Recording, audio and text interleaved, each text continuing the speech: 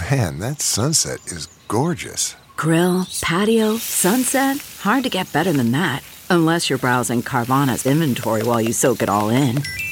Oh, burger time. So sit back, get comfortable. Carvana's got thousands of cars under $20,000 just waiting for you. I could stay here forever. Carvana, where car buying meets comfort meets convenience. Download the app or visit Carvana.com today. What makes a life a good one? Is it the adventure you have? Or the friends you find along the way? Maybe it's pursuing your passion while striving to protect, defend, and save what you believe in every single day. So, what makes a life a good one? In the Coast Guard, we think it's all of the above and more, but you'll have to find out for yourself. Visit gocoastguard.com to learn more. The following podcast is a Dear Media production. Hey, this is Alexis Haynes. Join me every Monday for a new episode of my podcast, Recovering from Reality. Whether you're on the road to recovery, seeking self-care techniques for surviving the capitalist machine, or just need a moment to remember that you're not alone in your loneliness, I'm here to deliver intimate conversations and expert insights to empower you on the road towards authentic wellness. So, are you ready to recover from reality?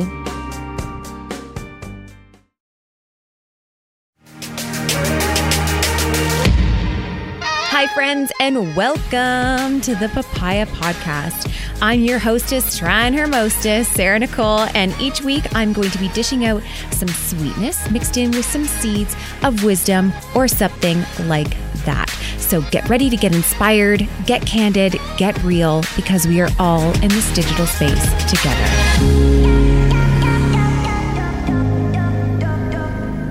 All right, everyone, welcome back. Today is going to be a spicy episode, and I mean that in the best way possible, because last week, I guess when you're listening to this, it'll be 2 weeks ago, a certain someone made a post talking about if thin white women were taking up the space of the body positive movement, removing and whitewashing essentially this body positive movement meant for marginalized bodies, rooted in so much more history than I don't think many of us even realized.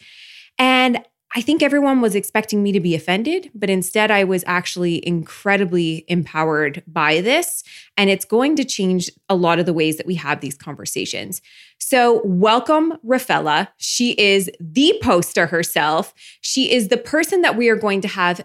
And truly, like, guys, everyone thinks that this was like such a shame cycle. And I didn't feel that. I actually feel like this opened up doors of conversation. She's a disruptor. She's blown up on social media for this in good ways and in bad. And I'm so happy to welcome her to the podcast today. So Raffela, welcome. Oh my gosh. Thank you so much, Sarah, for having me here. I'm so grateful that you're using your voice to amplify others. Yeah. And this whole thing, like, I know it originally started in your stories, and you can tell because at the end of it, you're like, I need to take a break. Like, I clearly went off a little there. There was a bit of anger in what you were doing, but I don't see it as like unjustified anger. It almost seemed like exhaustion. And I want you to kind of share like what originally got you to the point that you were like, I got to say something about this, and put it into your stories, which created this conversation. Yeah, I had just gotten back from therapy. And I think I opened my Explore page, and the first thing I saw was someone's post who was thin and white, and it was them kind of distorting their body to appear as if they were larger in size than they were, and trying to like normalize the conversation around bodies. And I just looked at that, and I looked at their account and saw the hundreds of thousands of followers. And I was just like, okay, I'm so tired of this. And I went on my stories to talk to my very small community of friends and family, just to express my frustrations that I've been experiencing over the years of my advocacy in terms of like body image and fat acceptance. And I just said, like, guys, I'm so tired of this. And my initial slide, I admit, was a little provocative. But I mean, I guess it's not anything I don't want to really say. So I started off that way, and then getting into it, and I looked at more influencer accounts and saw, okay, so many people are doing this and they have massive platforms. Why can I not be heard as well? Like, I've been in this space for a couple of years. I really just want to use my voice to help people. And we're only seeing one type of person being displayed on our timelines and telling of everyone that they can love their bodies no matter what. And when I try to relay a similar message or speak up for more marginalized people, no one's listening. No one cares. I get the hate comments. Yep. So you're right. It did come from a place of frustration and ultimately sadness that I saw that there was a gap. Yeah. And I think that's it. And I think that the one thing I really had to come forward with really quickly is your post, if you read it with an open heart, was not saying thin white women have no place here. It was saying, why are they the ones being heard? And why are others not? Especially knowing the roots of this movement. Now, I personally don't use the words body positive. It's often labeled on me, and I've not been good enough to correct it knowing its roots. So we'll kind of talk about the roots in a second. But the way that I perceived it and the way that I've been trying to remind others is it's not an sit down and shut up ask of the thinner identifying white women. It is a, can I sit with you? Can we sit together in this space? And I think what happened and what this created, as soon as your post went up, people didn't always see that. And all of a sudden, this big wall of defense went up. And it was very easy to see that on one side, it was everyone defending how much they benefited from these accounts that you were speaking of, mine included. And then the other side of it saying, oh my gosh, this is what I've been feeling. Thank you for saying this. Not a lot of bridges in between, being like, I really see your point here and I support both sides. It'd be really cool to see exactly what you're asking is, could we make this bigger and better and more inclusive, as opposed to why is these front runners and these individuals? And I totally get that. I will be completely honest. My only frustration lied in the fact that, and it's been the same frustration that I've had for, to be honest, years and years and years, is the fact that no matter how I share and what it is I'm sharing about, my body tends to always come down to the core of why.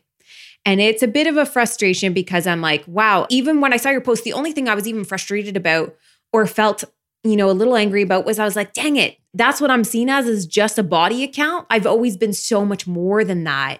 And I guess that was my only thing was dang it, again, okay, there's so much many more layers. I've been doing this for 12 years and only in the last 2 years have I even spoken about my body. And I understand a lot of that was a super new relatable thing that people hadn't seen stretch marks in that way. A lot of that stuff, totally get it. But yeah, I can understand where there are certain streams of it. And when I first commented, the first thing I said was, there's two different sides of this. There's those who are kind of in body acceptance, eating disorder recovery, diet culture recovery, diet culture dropout, say even. And then the side who's really, it's a human rights issue. But more than that, when we talk about body positivity, can you share its roots so that maybe we can understand why this is a word very dedicated to one group? Yeah, and everything you just said was exactly on point.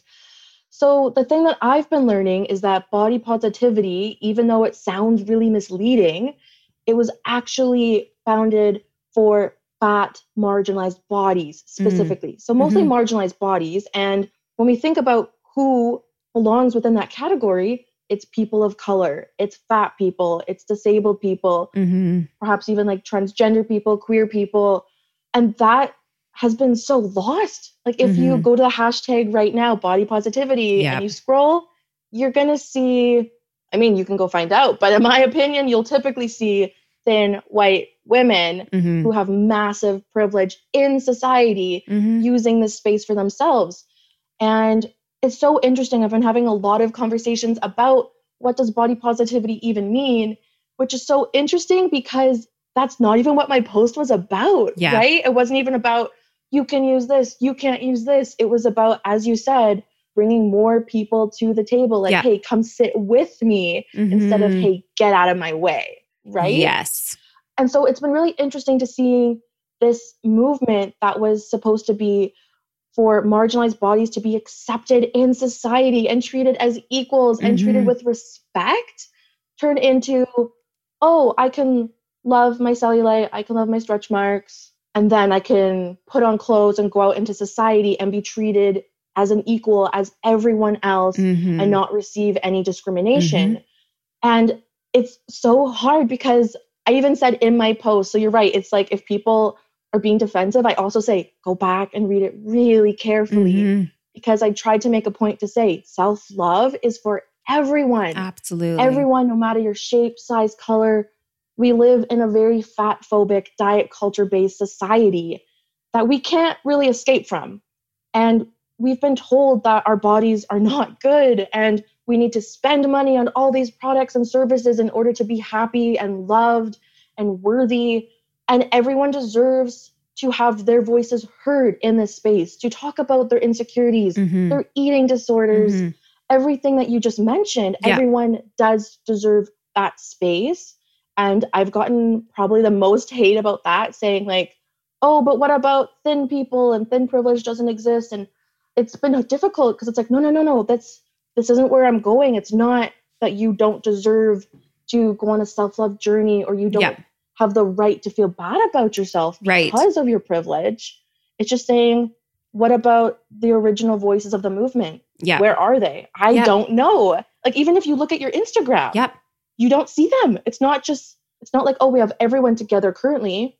It's been taken over completely. And Yeah, I have to say this because when I was allowing myself to sit in that, privilege is such a word that everyone kind of like has this weird discomfort with. But I really like Brene Brown. I'm such a fan of, but she talks a lot about getting comfortable with discomfort and being uncomfortable. And we've actually had an entire podcast episode about getting comfortable being uncomfortable when it talks to race and privilege. And so much we learned there. But these are two quotes that really made the most sense to me and made me kind of have, I guess I have a lot of grace because I know that how I responded 2 years ago was so different to how I respond this week.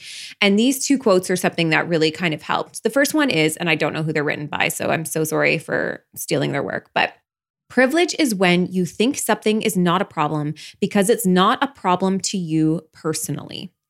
And I think that, no, this is not the quote, but I think that for me, the big part of it was that our feelings and our experiences are so valid. Like they are so beyond valid. There is so much room in this. This is not a time and place to kind of silence anybody or anybody's experiences whatsoever. But knowing the amount, like I was just talking to you before the podcast began, knowing the amount of like actual pages dedicated to fat shaming, the amount of human rights issues that are there when it comes to like they're not getting proper medical care, they're not being treated the same way in society. If we actually look at where a lot of this comes from, it comes from that stigma. It actually reinforces the issues. And it also comes a lot of into impoverished areas. So to consider that this is not even just a weight issue in the regards to how you may personally feel about fat in and of itself, there's no consideration for personal trauma. There's no consideration for mental health. There's no consideration for actual health issues that lend themselves these ways. And there's also no consideration for the fact that this might come down to access and affordability.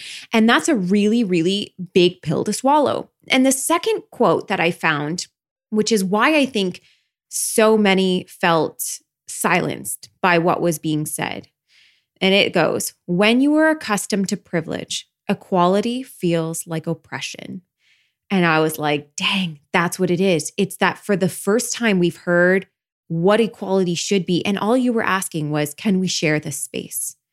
And it felt to so many as a sit down and shut up. It felt like oppression. And it felt so like blood boiling bad because it's something that we're not used to. So I don't know, coming from all of that and knowing kind of where we sit with privilege and knowing how far this goes, how are you doing in the sense of now kind of being considered this activist for privilege? Are you ready for it? Are you feeling good about it? How has it been going for you? Because I think we need to hear that. It's been so hard, Sarah, because as I previously said, I just made a post for my friends. I was not expecting all of this backlash or even all the love. I didn't push the viral button. It was out of my control. Right. So overwhelmed is the overarching feeling. Yes. And then there's like anxiety, which is also super high because I have such a passion for trying to help people. Right. And then it became kind of an attack and focus on me as a human. And I'm like, whoa. This isn't about me. This is about people who don't have a voice. And even I would say before this moment, I didn't feel like I had a voice, right? Like I have been talking about this before. No one's been listening, right? Other than my friends. But so now I'm like, okay, now that people are listening to me, I have to do exactly what I'm saying. I have to take the mic, use it to gain traction and speak my truth. And then I got to pass it along. Yes. So it's been me trying to like navigate the situation. And it's been interesting because as you said, talking about privilege, when I get those negative or hate comments, at first I was taken back, like, whoa. But then I kind of realized when you challenge someone's point of view or worldview, it's so uncomfortable, as you said, and people do not know how to sit in their discomfort. And so I feel like they're going straight to anger and defensiveness to kind of distance themselves from that emotion of discomfort. So I'm like, I have empathy for you as I'm reading these comments.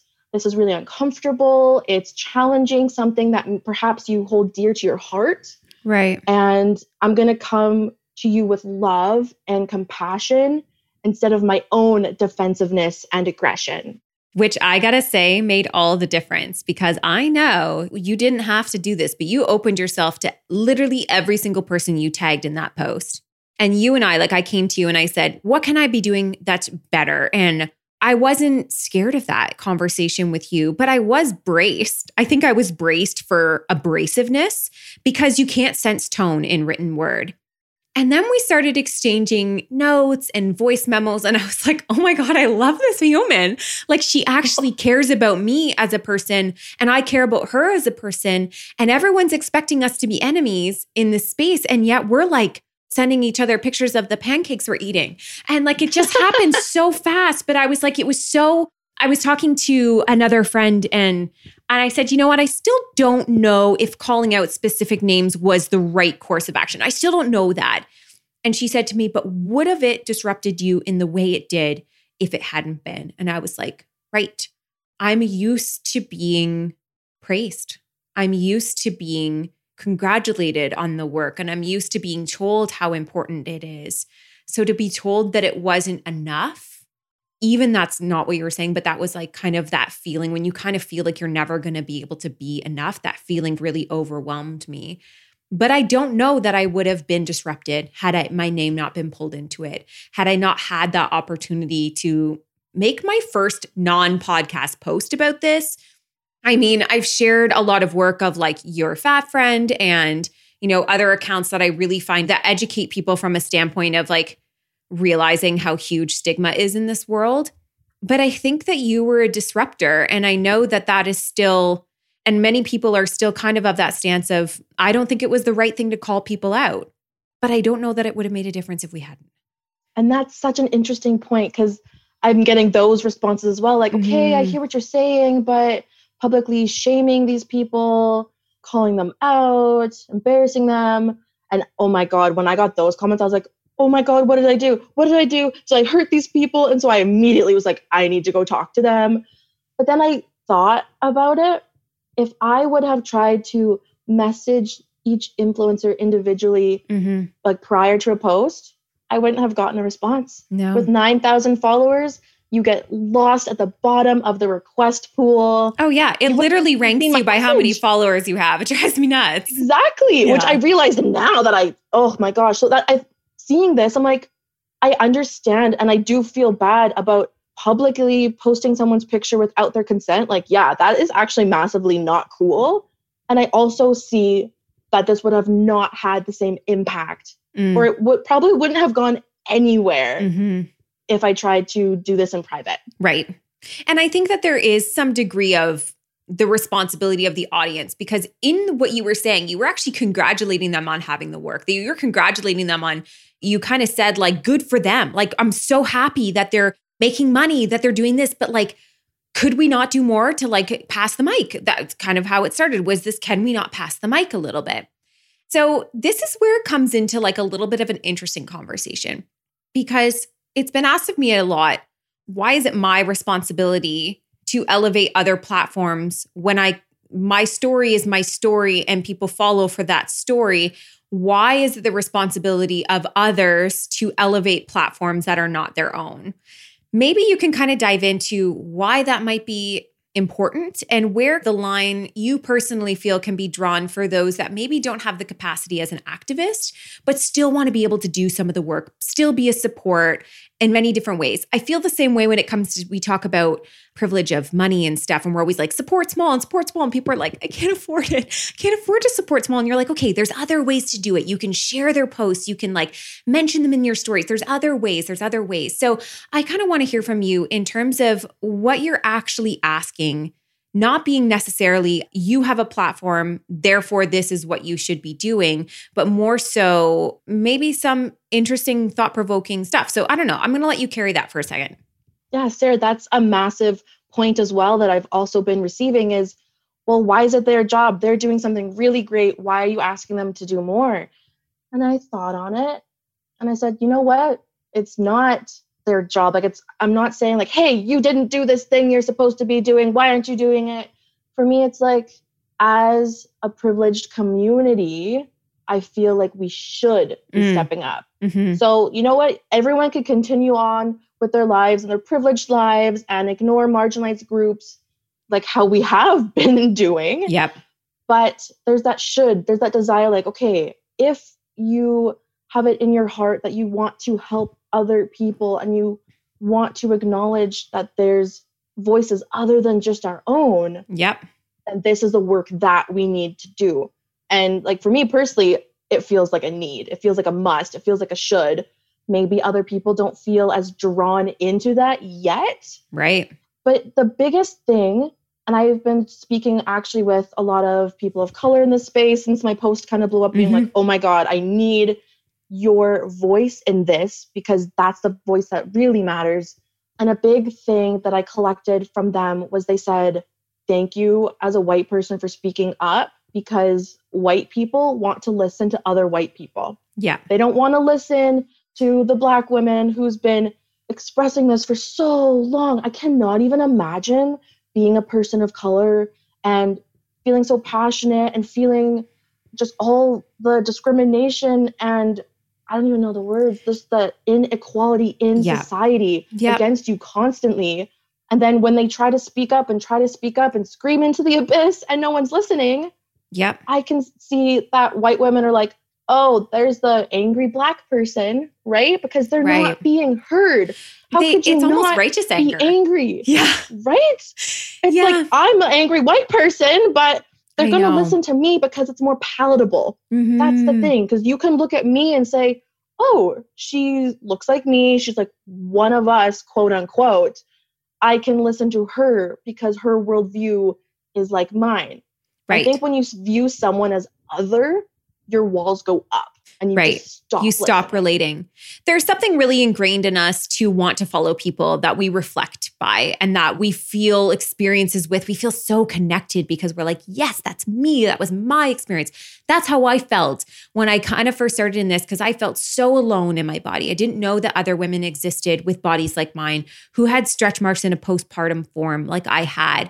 And I realized that that work is not nothing. Like that actually was incredibly important for so many women. But in a conversation that I had from an account called Artie Speaks, she sent me a message today and we were talking about this post that another woman made that I'll touch on in a moment.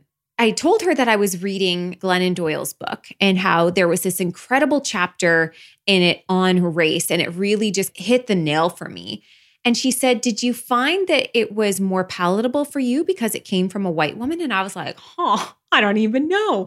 But I guess maybe. And I also felt Like it was nice hearing it from somebody who I knew it wasn't the emotional labor of, that they were actually coming from a place of teaching what they learned. So there's this post by Mo Motivate, and it was called White Fatigue is Violent. So like, hello, hear that and you're just like, crap. Not a great thing. But I'll do the start and the end of her post. She said, it's frustrating to hear white women complain of how hard anti-racism work is, how it's hard, uncomfortable, and overwhelming to do this anti-racism work. Most either give up or scale back to do what's easy and comfortable. And then at the end, she goes by on like to explain why this is like historically an issue.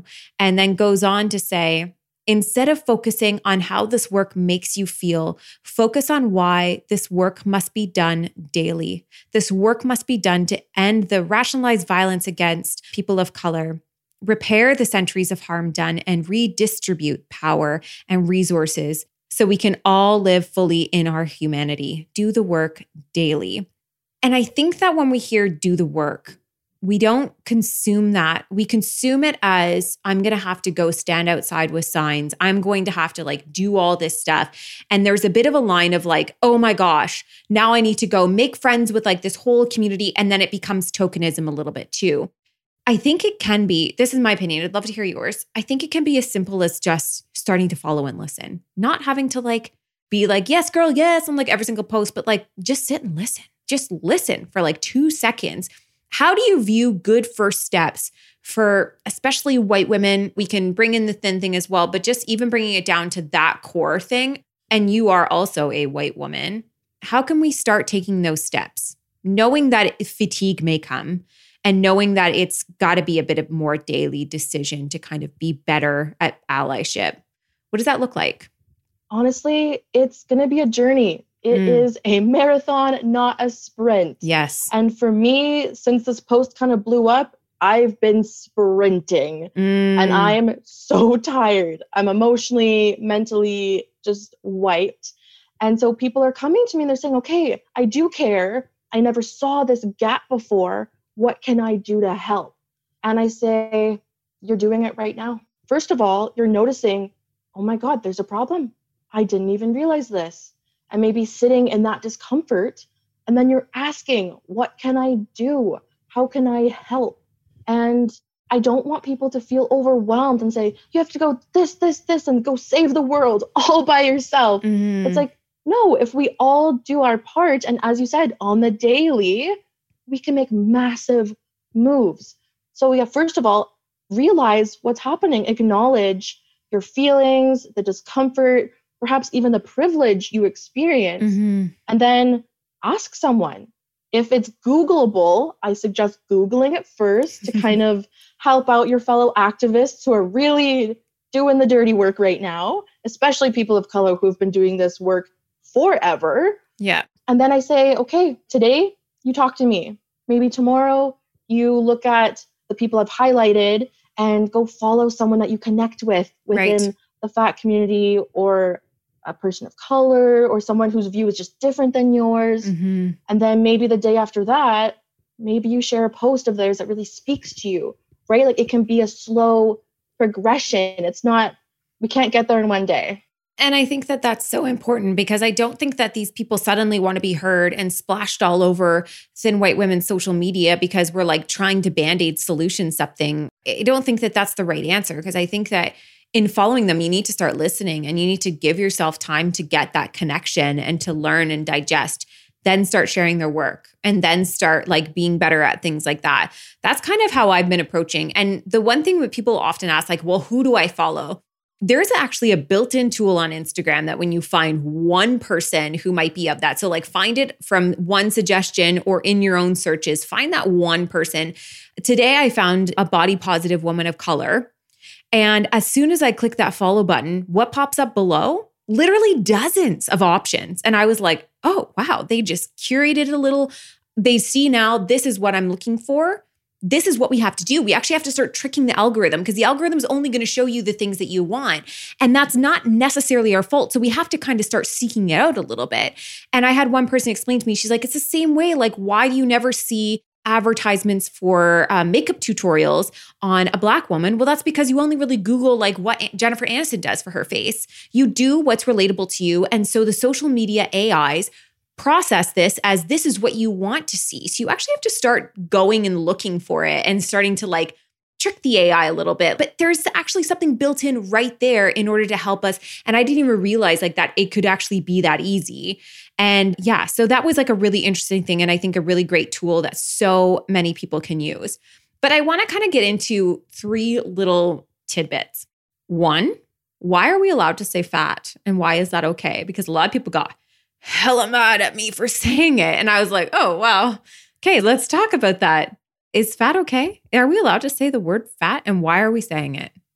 That's a really great point. And I didn't even think about it until someone mentioned it to me. And I was like, oh, I guess that was deemed as like a bad word for a very long time. Yeah. And in your bubble, you're probably like, oh, this is the shit we sling all the time. Like, what are you talking about? Yeah. Exactly. And I think I compare it to like other marginalized groups who have a term that's been used against them forever and reclaiming that word and saying, hey, this thing that I've been called to like bring me down actually isn't a bad word. So the term fat, I've been called fat my whole life. I hated that word. I saw it as very negative. I had major internalized fat phobia growing up. Obviously, I still do, and I'm working on that every day. But now I'm learning that fat's not a bad word. My body being larger than someone else's body isn't inherently wrong. It's just not it's not morally wrong. No. Exactly. That's the thing. I am not a bad person because of my body. It's okay to say that my body is fat.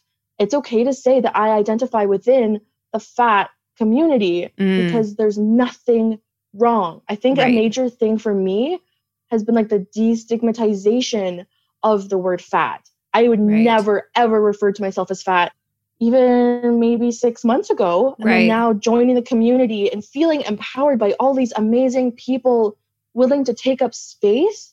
I'm like, I feel empowered using the term fat because it connects me to all these amazing people who are speaking their truth. And I think that you and I were talking the other day in terms of like consent of the word. And I think that one thing I've really noticed is take a key from what it is that they're saying themselves. If in their bio, they describe themselves as like a fat woman, a fat body positive, or if they say plus size creator, maybe respect the words that they're using for themselves. Some say curvy, some say, and curvy can mean a ton of different things. So like but I think that we can take some cues from them without being like, oh, I love your fat body. And then being like, what the hell?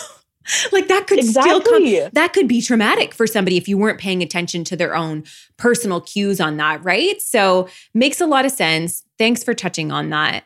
Number 2, another doozy. The word gluttony has been well, I don't even know this is a question. I saw this in the post the other day, but this conversation often comes up that like those who exist in larger bodies are just lazy and gluttonous, and gluttony is a sin. If you follow those moral guidelines, gluttony is a sin. But gluttony, we don't talk about gluttony in the sense of like the rich white man who evades his taxes. I read this from somebody's post and I wish I could quote who, but I was like, dang, that's the first time I've ever heard gluttony referred to in things much more than a body. And yet we've made it a moral sin of the body, but we haven't caught a conversation about it in that way. And I have yet to meet somebody who exists in a larger body who actually adopts a gluttonous lifestyle. Most of them, it's so much more than that. And regardless, it's not really for us to answer. It's for us to respect them. I don't think that even if it comes down to like you morally disagree with how they live their life, can you still respect them? Like, can you still have respect for another human body without any context to them looking the way that they do? And I think that this is a difficult thing for so many because we've been trained to think otherwise. Yes. And as you said that, I looked up the post. Oh, good. You know what I'm talking about. Yeboah. I do not want to say that wrong. Yeboah? I'm so sorry, Stephanie. I just wanted to give her like some credit there because that was her post. And yes, you're so right. And even if someone disagrees perhaps with someone else's lifestyle or what they're doing, it comes down to respect. It comes down to, I see you as a human being. Yes. And you deserve equality, and you deserve equality in healthcare and just in life, wherever you go, you deserve to be treated like a human being and not just what your body may appear as to others. And ultimately, that's what privilege is. Right. It's about how the world perceives you, not how you perceive yourself. Right. Right. That is such a good point, because that's exactly what it comes down to is like, I can still, and this is kind of why when I made that first post, I'm like, I might have the deepest of insecurities when it comes to what lives underneath my clothes, but I can still walk out the front door. I can hop on a bus and comfortably sit in a seat because it's designed to fit a body like mine.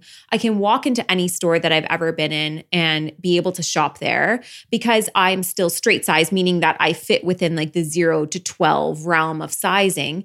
So it's not a common issue for me. But I used to exist in a larger body.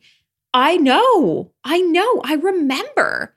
But yet for years, I think what happened was you want acceptance so bad. And I've talked about why I think I chased weight loss so strongly was not because I wanted to look differently and feel differently. I wanted to be accepted because society would finally dress me, would finally let me sit in the same spaces. I could get on a roller coaster and not panic if another person could sit beside me. Airplanes are a different story. I mean, I didn't really fly before, but airplanes were a different story. Everything was different. The way people treat you is entirely different. So yes, my insecurities are completely valid. But yes, I can roll up my yoga pants and walk out the door and be treated the exact same way. So it is two different conversations between how we perceive ourselves and how the world perceives us. And I'm so glad you made that clarification. That was like one of the things that we were talking about the other day. And I was like, please don't forget to say that in the podcast. So thanks for remembering. Could I be vulnerable with you and give you a quick example? Do we have time for that? Yeah, girl, go for it. What do we have? Yes, we've got another 5 minutes. Have at it. Okay, I'll be quick. So I feel like sharing personal experiences can really help solidify these points that we're making and really make it feel tangible to people. So in regards to privilege, because that's probably the biggest thing right now is what's the privilege? There's no privilege. It's for everyone. And so I haven't been public about this, but it's time. It's so time. We need to destigmatize everything. Okay.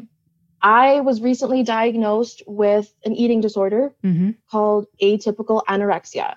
Oh, wow. And a lot of people have not heard of that. I've not heard of it. I had never heard of that, right?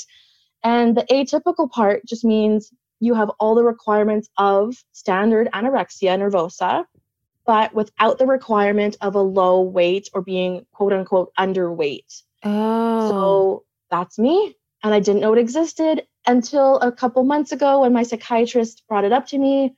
And I realized I've had it my entire life and I've struggled my entire life.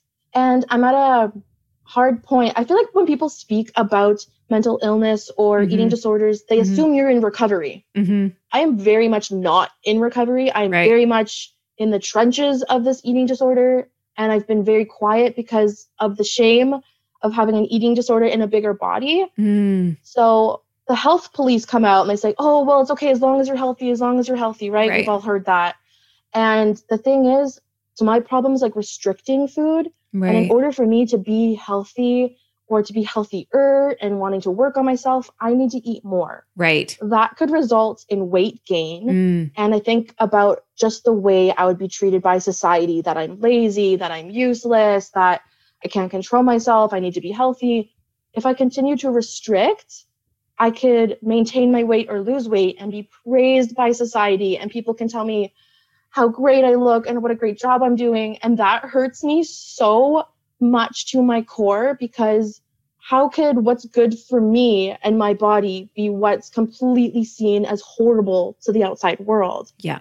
And that's what privilege is. That's one aspect of it, is I don't have that privilege of my internal views matching societal views, right? Yeah. And I super relate with that, because that was a difficult point in my own life, is when I had lost the weight and knew that I had to gain it. I wasn't scared about it on my body. It again came down to this acceptance. And I have to say, I think this is where parents come in a lot in terms of the way they talk about bodies around their children and how we talk about ourselves and normalize, fat phobic conversations.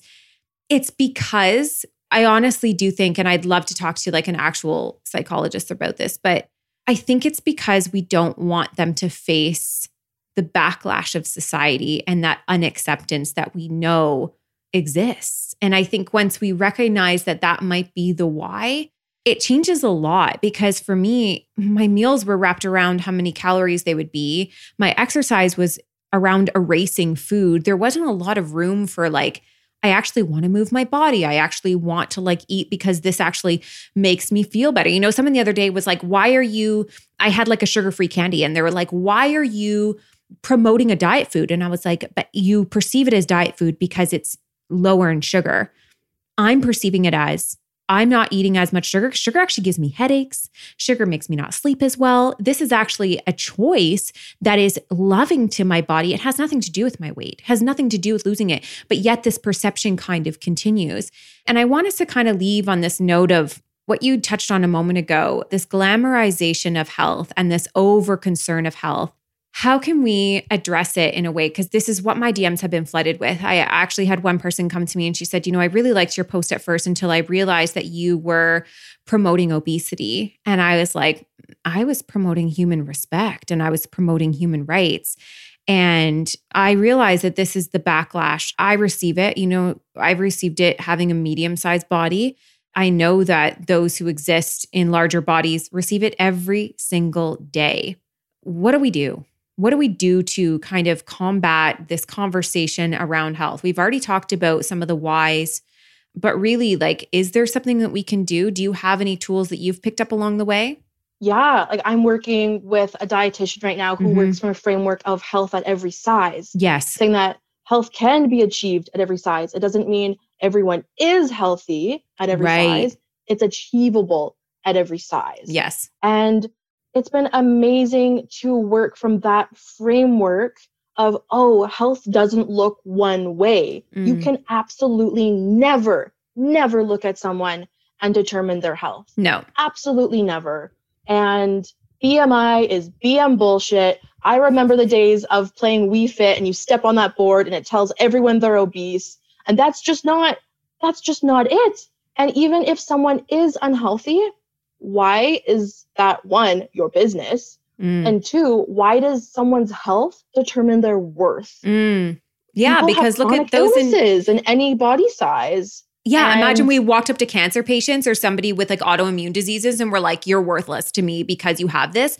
We don't do that. We don't be like, but your health. We're more concerned about those who exist in larger bodies for their health without really explaining why. And we can't really say because it's like crushing our medical system or anything like that because they're not even getting proper health care. So how can it really be blamed on that? And yes, there is a lot of statistics around obesity and diabetes and things like that. And a lot of people who eventually go into what I like to call more weight release once they kind of reach what their healthy at every size thing is, and knowing that that might be a fluctuation, it might go up, it might go down, that weight might release from their bodies. They might find they have less joint pain. They might find that their health improves. But that's also one scenario. It's not all the scenarios. And I think that is like, I think that's what I've come to learn once I've gotten past the part of me that existed in, as long as you're getting thinner, you're getting healthier, and knowing that I was actually doing it in the most unhealthy ways. And yet I was praised the entire time for it. And as soon as I personally gained weight, I was kind of criticized for being lazy and like falling off the wagon, even though I was actually stepping into true health. And I think knowing this and knowing the dynamics of that, I think we can all do a lot better to listen to these stories, which is exactly the entire purpose of your original post. I have one final question before we go. How does someone like me post after this? What the hell am I? I'm scared shitless. I'm not going to lie. I'm just like, am I still cool? Are we still doing this? What the hell do we do? I've been having the same thoughts. God, I'm like, it's oh scary. my God, what can we do? People even said like, oh, there's no people of color on your profile. They're just pictures of you. I'm like, well, it's my Instagram account. Yeah, that's what I do. It's pictures of me. I have I have like this really cute cellulite butt shot. And I was planning on posting that. But now I feel a little weird about it because I don't know if that's okay. I think it's fine. And I said that to other influencers who asked. I said, no, because you are helping people. You are talking about things that are still extremely stigmatized. Yeah. I think the difference is saying, yeah, look at this cellulite. And I have privilege. Yes. I don't know if you have to say that in every post. It might be a little redundant, but as long as it's something you are consistently saying, you're acknowledging the fact that we live in privileged bodies. Even I live in a privileged body of being a small fat, being a white person, able-bodied, cisgender, and just being aware, this is my body. My body is okay. Your body is okay. And other people need to be heard because we deem their bodies as not okay. I freaking love you. Okay, let's wrap it up. Tell everyone where we can find you. Go see that post that we're talking about, the most controversial thing that's happened in 2020, and literally thousands of comments and tons of reshares and very, very controversial, but let's have at it.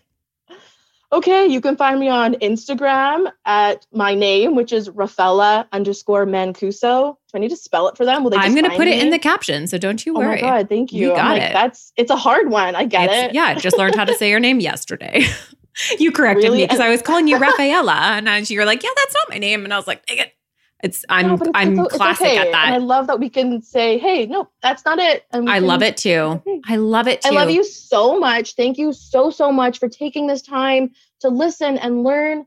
And I think we can continue to do that, like learning from each other and just making a difference. I adore you. And, I just have to say thanks again, because it wasn't your job to kind of do all this teaching and do a lot of this heavy lifting, but you were so ready for it. And I know, as someone who had a really baby account for like a decade, well, between blog and to Instagram, a decade of like not being recognized or ever heard, into stepping into that space. It's overwhelming and you're never really going to get it right. And I encourage you and I support you. And I really hope that we can all kind of learn from each other in a way like this. So I really appreciate the work you're doing. And I'm so happy to call you a friend. And I hope everyone takes a second, go check her out, go check out the work she's doing. And we will see you next week. Bye. Thank you. Well, friends, thank you so much for tuning in and listening to today's episode. For more information on this episode, check out the show notes or find us on Instagram at The Papaya Podcast. And if you loved what you just listened to or know somebody who would, please share it. Simply screenshot today's episode in the podcast app and share it to your Instagram stories, and don't forget to tag us. Last but not least, if you'd like to lend your personal support to the podcast, take a moment and leave a review on iTunes. We would be so grateful. Tune in next week for a fresh new episode of the Papaya Podcast, and we'll see you then.